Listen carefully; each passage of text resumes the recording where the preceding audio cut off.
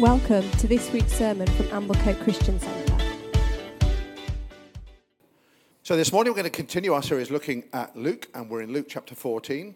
And because I don't think I'm particularly good at reading the scriptures, I've asked somebody else to do it. Is that all right? So I'm going to invite Anne, who's going to come and read for us this morning. If you've got your Bibles, it's Luke chapter 14, verses 1 to 24. And then I'm going to share a little bit about those verses. Thank you, Anne.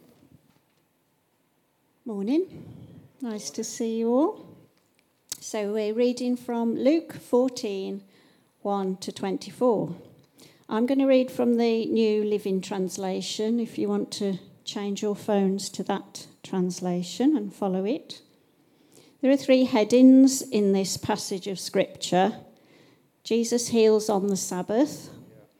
Jesus teaches about humility, and the parable of the great feast. One Sabbath day, Jesus went to eat dinner in the home of a leader of the Pharisees, and the people were watching him closely. There was a man there whose arms and legs were swollen. Jesus asked the Pharisees and experts in religious law, "Is it permitted in the law to heal on the Sabbath or not?" When they refused to answer, Jesus touched the sick man and healed him and sent him away. Then they turned and said, "Which of you doesn't work on the Sabbath? If your son or your cow falls into a pit, don't you rush to get him out?" Again, they could not answer. When Jesus noticed that all who had come to dinner were trying to sit in the seats of honour near the head of the table, he gave them this advice. When you're invited to a wedding feast, don't sit in the seat of honour. What if someone who is more distinguished than you has also been invited? The host will come and say, "Give this person your seat." Then you will be embarrassed, and you will have to take whatever seat is left at the foot of the table. Instead, take the lowest place at the foot of the table. Then when your host sees you, he will come and say, "Friend, we have a better place for you." Then you will be honoured in front of all the other guests. For those who exalt themselves will be humbled, and those who humble themselves will be exalted. Then he turned to his host. "When you put on a luncheon or a banquet," he said, "don't invite your friends, brothers, relatives, and rich neighbours, for they will invite you back, and that will be your only reward. Instead, invite the poor, the crippled, the lame, and the blind. Then, at the resurrection of the righteous, God will reward you for inviting those who could not repay you." Hearing this, a man sitting at the table with Jesus exclaimed, "Oh, what a blessing it will be to attend a banquet in the kingdom of God." Jesus replied with this story. A man prepared a great feast, sent out many invitations. When the banquet was ready, he sent his servants to tell the guests, "Come, the banquet is ready." But they all began making excuses. One said, "I've just bought a field and must inspect it. Please excuse me." Another said, "I've just bought 5 pairs of oxen and I want to try them out. Please excuse me." Another said, "I just got married, so I can't come." The servant returned and told his master what they had said. His master was furious and said, "Go quickly into the streets and alleys of the town and invite the poor, the crippled, the blind, and the lame." After the servant had done this, he reported, "There is still room for more." So his master said, go out into the country lanes and behind the hedges and urge anyone you find to come, so that the house will be full. For none of those I first invited will get even the smallest taste of my banquet. Amen. Amen. Thank you, Anne. So beautifully read. Would you agree with me? Absolutely beautifully read. So, anyone having anybody to dinner today? Anybody invited to lunch, or have you invited somebody to lunch? Well, this is basically the story that happens here. Jesus, hopefully it'll be a slightly more comfortable environment than the dinner that Jesus attends here. Hopefully it'll be a relaxed affair. But if you wonder what it might be like to have Jesus to dinner, I think in this passage we might get a little window on what it might mean to have a dinner conversation with Jesus. In fact, here's Jesus with a bunch of top-notch spiritual leaders having dinner, and I'd suggest at the end of it they may well have been suffering somewhat with indigestion. This is not meek and mild Jesus, who's sort of happy to go along with things as they are. This is Jesus who's confrontational.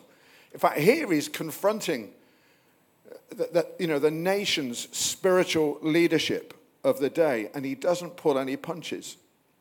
And as with all of these passages, when we come to Luke, they're stuffed full of potential for us who preach. And my challenge always is to stick to my 15 or 20 minutes, which is why I subtracted the reading from my time so that I had a little bit of time to carry on. And when you read a passage like this, there's lots of passages in the Bible, sometimes you say, what does this say to us living in the 21st century? Well, this morning I want to tell you this passage has masses to say to us who live in the 21st century, because God is timeless, isn't he? Would you agree with me? He's timeless. In fact, recently I've been listening to, or over the last 18 months, I've been listening to a lot of some of the greatest thinkers alive, today, cultural commentators mainly, who all talk about the need for us, humanity, to recover ancient wisdom. Isn't that an interesting phrase? Now, ancient wisdom can mean lots of things. I fully understand that. But a lot of them talk about the fact that we have rejected a Judeo-Christian foundation and its impact on humanity. And many are calling for the recovery of ancient wisdom. Why is that? Because God is timeless and speaks to all generations forever, doesn't he? And so does his word. Stick to your notes, Adrian. So I'm going to talk a little bit about this morning about what this, as an ancient piece of wisdom, has to say to us today, and there's much for it to say. So I'm going to talk about three things. In the first 6 verses, Jesus talks about the Sabbath. What I want to suggest is that he confronts a performance-driven culture of the day, really primarily among the Pharisees in relation to how they know God, and in this case, by this very compliant observance of Sabbath. We too, would you agree, live in a performance-driven culture. It exists everywhere. I'll talk a little bit more about that in a moment. And indeed, Tim's talking about some of this on his podcast. The second 7 verses say something about our obsession and anxiety with status, with power, control, and influence. Where these individuals sat said something about how important they were. Nothing's changed. Human beings, most of us, if not all of us, are obsessed in some shape or form with status. Particularly, I think, in comparing ourselves with one another.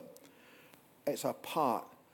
One of the fractures in humanity is that very thing, and God is speaking into that in this passage. And the third thing I want to do, the last 9 verses, talk of the day of a different table. Here, Jesus is at the Pharisees' table. Jesus says God's going to set a table, and the rules of engagement are totally different. So he's talking about the coming kingdom that Jesus is going to establish in his death and resurrection. It's not the great wedding feast in Revelation. It's about the kingdom of God. So they're the 3 things we're going to look at: performance-driven culture, anxiety about status, and thirdly, about the table that God sets. So let's begin then by looking at this whole idea that exists in the Pharisees, that possibly exists in us today to a greater or lesser degree, that success is solely determined by the way I perform. Jesus arrives on the Sabbath. I think this is a strategic thing Jesus does, particularly recorded in the Gospel of Luke, because he does this in chapter 6, he does it in chapter 13, and now he does it in chapter 14. He arrives on the Sabbath, and he uses the Sabbath as a tool to really get a point home to his audience, the Pharisees. Before I talk a little bit more about this whole idea of Sabbath, I'd say two things. Number one, Sabbath is not about attending church on a Sunday. When I grew up, probably few of you found like this, but Sabbath, as I understood it all those years ago, was about going to church on a Sunday. Jesus is not talking about going to church on a Sunday, but I may talk about that later on. Actually, the second thing is, if you want to find out much more about Sabbath, I did a series, our first what we call it, whole church teaching on this issue of Sabbath. Sabbath has a lot to say to us today in our culture and in this particular moment of time, and I'd encourage you to access that, as Tim did a couple of weeks ago. So what do I mean by Sabbath? One of the ways that we can understand Sabbath rest is that in stopping, in resting, we make a declaration that you and I, humanity as a whole, are not defined by our performance.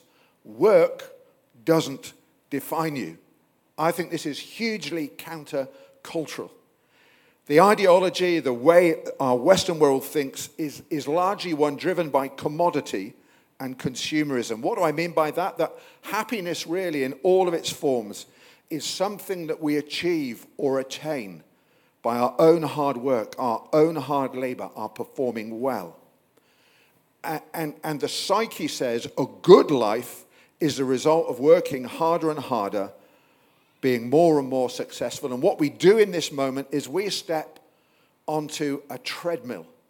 And I would suggest that many of us either have been on or are on a treadmill in lots of different ways. And we'll look at that in a moment.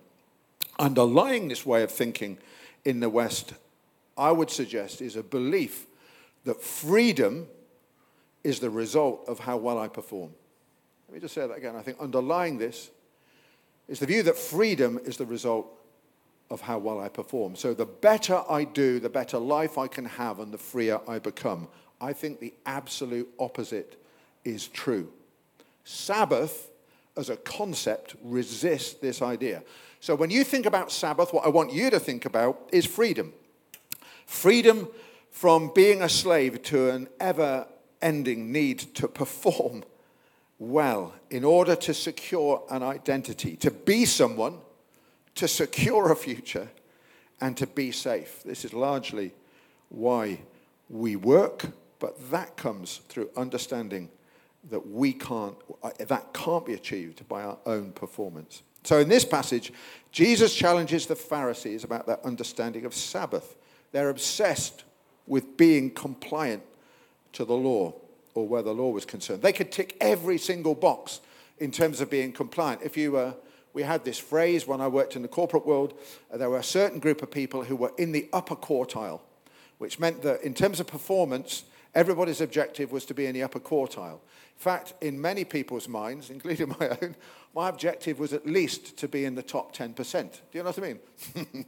Perhaps you don't, but that was certainly how I felt.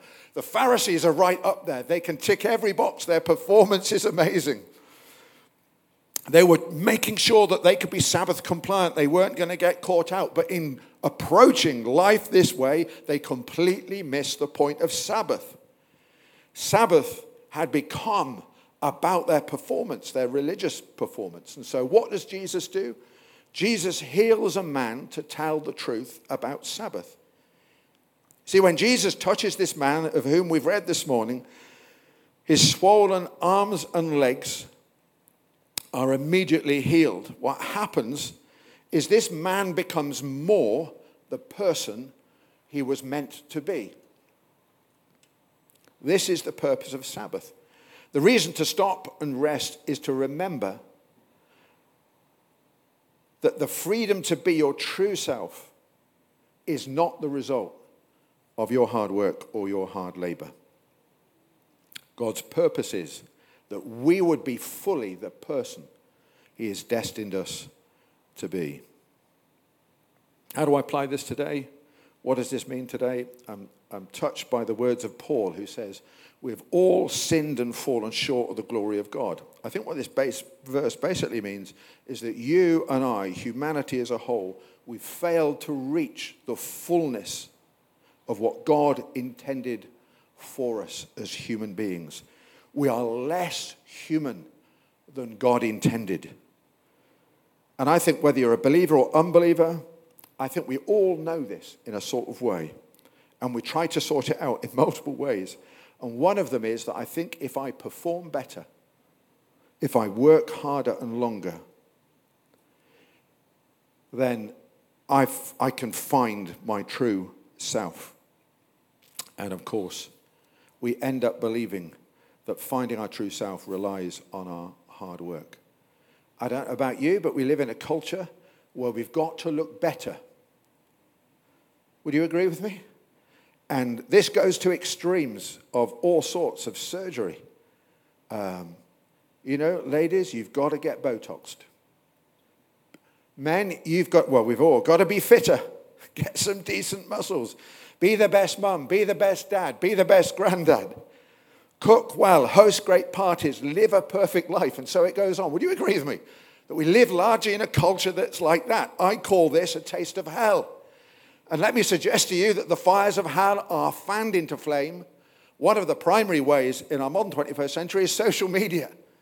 Social media fans into flame an obsession with individual performance, where you are measured to a greater or lesser degree on how many people have said happy birthday to you on Facebook. Can I get more than 69 that my mate had? Now, I don't actually know how many happy birthdays I got, but often this is the case, isn't it? So, if I thought of how could we apply this whole idea that largely we're controlled by this desire to perform well, what could we do this week? Here's a challenge. Stay off social media for a week. Stay off social media for a week. Here's an action for you to take away. So, performance-driven. Secondly, I think this passage talks about an anxiety about status, or let's call it position, power, and influence. And let's just have a look at this. In terms of this meal, where you sat when you were invited to meal said something about your standing among the guests. There were seats to which greater honor was attached and attributed than others. So to be sat nearer to the host, particularly at his right hand, said something about your position, power, and influence compared to others. Now, we've not got, or we may not have, this sort of system of affirming status and standing, but I think we're broken just the same. For example, if not all of us, certainly most of us, in some shape or form, are slaves to comparing ourselves with others. Would you agree with me? Maybe as you become more mature, as life goes on, you probably might be less inclined to do that because you don't match up quite so well. But certainly I think we've all found this to a greater or lesser extent. And I think this passage offers us a route out of that slavery. And so I want us to talk about two things that Jesus does in this passage. In this passage, firstly, full of grace, he offers some advice, what I'd call within the parameters of the existing social system of the day. Jesus says it's better to take a lower seat and be moved up to a greater seat of honor than suffer the embarrassment of being moved down. I was really sort of quite struck by this. I love this about Jesus. He's so kind. He offers wisdom within the prevailing social system. Isn't that amazing? And very encouraging. I don't know about you. Sometimes you think about your efforts, whether it's, for example, I do a little bit of work with our local authority in a civic capacity, and you sort of think, is it of really any value? But I'm encouraged that God can give me wisdom within the system that I'm working. Do you believe that? Wherever you are, this is a deep encouragement for us all, that whatever we're involved in, God can give us wisdom for the system that we're involved in. I find it deeply encouraging. And then he makes, of course, this well-quoted statement, a totally countercultural statement. For those who exalt themselves will be humbled, and those who humble themselves will be exalted. Now, here's a challenge. So how might we live like that in a countercultural way? What might kingdom culture look like? How might we put that into practice? So let's listen to the words of Jesus. Here it is. So Jesus speaks directly to his host and addresses, in some ways in that moment, the very fabric of the honor and status structures of the ancient world. His advice to this figure of power, because that's who this individual is in the story, I think undermines the very social system that upholds that status difference. So Jesus tells the host, what does he tell the host? Not to invite friends and family or rich to meals. Why? And Jesus is clear, because they're able to repay with a corresponding invitation. Instead, Jesus calls for the inclusion of those that cannot return the invitation: the poor, the crippled, the blind, the lame. So here we go. Here's a really great piece of advice from Jesus on how to live humbly. Investment without expecting a return. Investment without expecting a return. Any of you that's worked in the commercial world early on in my career, that famous phrase, which was one of the key measures for our business, was ROC. Anybody know what that stands for? I'm sure some of you do.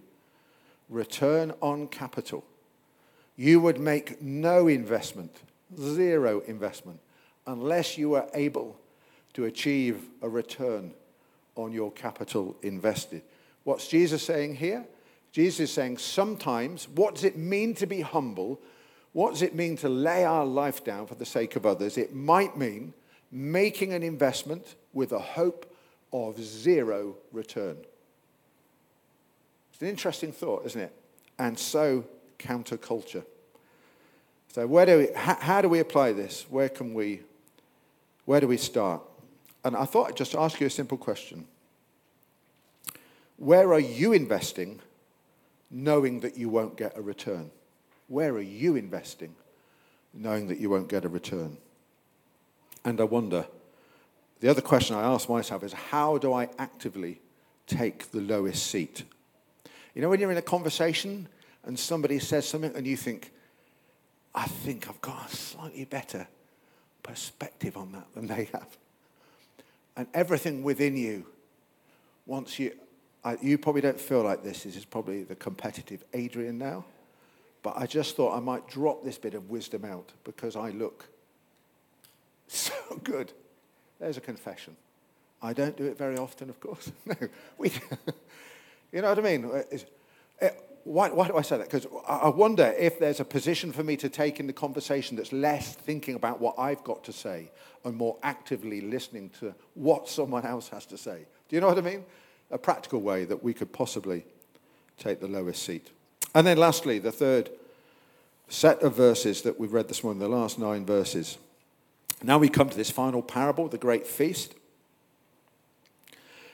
So Jesus is sort of saying, thanks for the invite, but there's a far more important meal to attend. That's nice of you. Thank you very much. So this parable looks forward to the great feast that God will lay before every people group. So cutting across all historical divides between what Israel considered, between Israel considered holy and the Gentile nations, those considered unholy, as a consequence of Jesus' death and resurrection. It's a story about Israel's invitation to participate in the kingdom inaugurated by Jesus, but talks of their unwillingness to come to the table God's set before them. So what can we say about this? It says lots about Israel, but what does this say for us? I wonder if we could say 2 things about this invitation to the feast of God. Let me call it 2 ways that I think we can become blind to the truth of what God has prepared for us. I mean, firstly, I can't help thinking that Jesus is making a point to the Pharisees with their preoccupation with life according to their own religious tradition, which I think ultimately led them to be blind to the kingdom of God that was at hand in Christ. So you could say their spiritual pride blinded them to the truth of Jesus. And as I was looking at this, my heart's cry was, God, save me, save us from any sense of spiritual pride. It's easy, isn't it, to allow our own individual spiritual heritage or our collective spiritual heritage to impair our vision of who Jesus really is. And I was reflecting with a friend recently after we'd sort of got 3/4 of the way through a ride about how, and I think they shared this view, that reading and listening more widely in the recent years of our lives has opened our eyes to see the kingdom of God in a totally different way, in a fuller way. Very different to what I would call my Pentecostal tradition. And you suddenly realize that some of the ways you've been brought up, for which I give God thanks, can, if we're not careful, blind us to the vast size, stature, and beauty of the God that we love and serve. So I wonder whether sometimes our religious tradition blinds us from the truth. And secondly, I think this verse reminds us of the dangers of prosperity. Two of the characters in the parable have just made an acquisition. One had bought land, the other a yoke of oxen, and another's about to have a marriage celebration. I think one of the timeless warnings of the whole of Scripture is that of amnesia. In times of prosperity, it is so easy to forget the goodness of God. And it's forgetfulness that divorces us from the truth of God, who he is, and his purpose for our lives. And that's why I think, or increasingly think, and Mr. Murray will be really happy about this, I'm sure, as I've read the Old Testament again, particularly I've been looking at the book of Leviticus, which is a fascinating book. It's full of liturgy. And at this, my old Pentecostal self would start to probably have a seizure. The thought of any type of liturgy I would confine to Catholicism or to the Church of England. It was dead, boring, and uninteresting. But I wonder whether the liturgy that exists in the Old Testament, the feasts and the festivals, are there as a primary point of remembering the truth of who God is. And maybe we'll get a chance to look at some of those in the future. And I think we resist some of that liturgy at our own peril, which is why Jesus designs his own bit of liturgy when he breaks bread on that final night before his crucifixion. As often as you meet and eat, do this in remembrance of me. What's he doing? He's saying, you're likely to forget, therefore let me put a piece of liturgy in place that always makes sure you remember the truth of who I am. Does that make sense? I think it does make sense, doesn't it? So, how do we apply this? I don't know. You and I need rhythms in our lives that help us to remember. And so even, I would say, one of the reasons the New Testament says, don't forsake the gathering together, your gathering together, is not because God has meetingitis. Part of my Pentecostal tradition was 4 services minimum on a Sunday and visiting an old people's home in the afternoon. So at times there were 6 different events to attend. This is not what God is advocating. I would reject that totally. But I wonder what he's saying. I wonder if, in particular, when we gather together, we remember who we are together, not just individually. That actually there's a corporate identity for the body of Christ to be recognized and affirmed as we gather together to worship God. That might be on a Sunday morning. That might be 12 of you around a table to dinner, as long as it's not just eat, drink, and be merry. God is a part of that time. It can be that as well, but I wonder whether Israel remains Israel, even though it hasn't got a home through periods of its history, because it understands what it means to be Israel, that isn't reliant necessarily on having a home, but on owning a corporate identity, being the people of God. So, I've probably taken too much time. Let me recap briefly, and at this point maybe invite the band to come and take their place. The gospel ultimately is an invitation to be more fully human, and to use the language of what sometimes sounds like a self-centered or a part of our individualistic culture.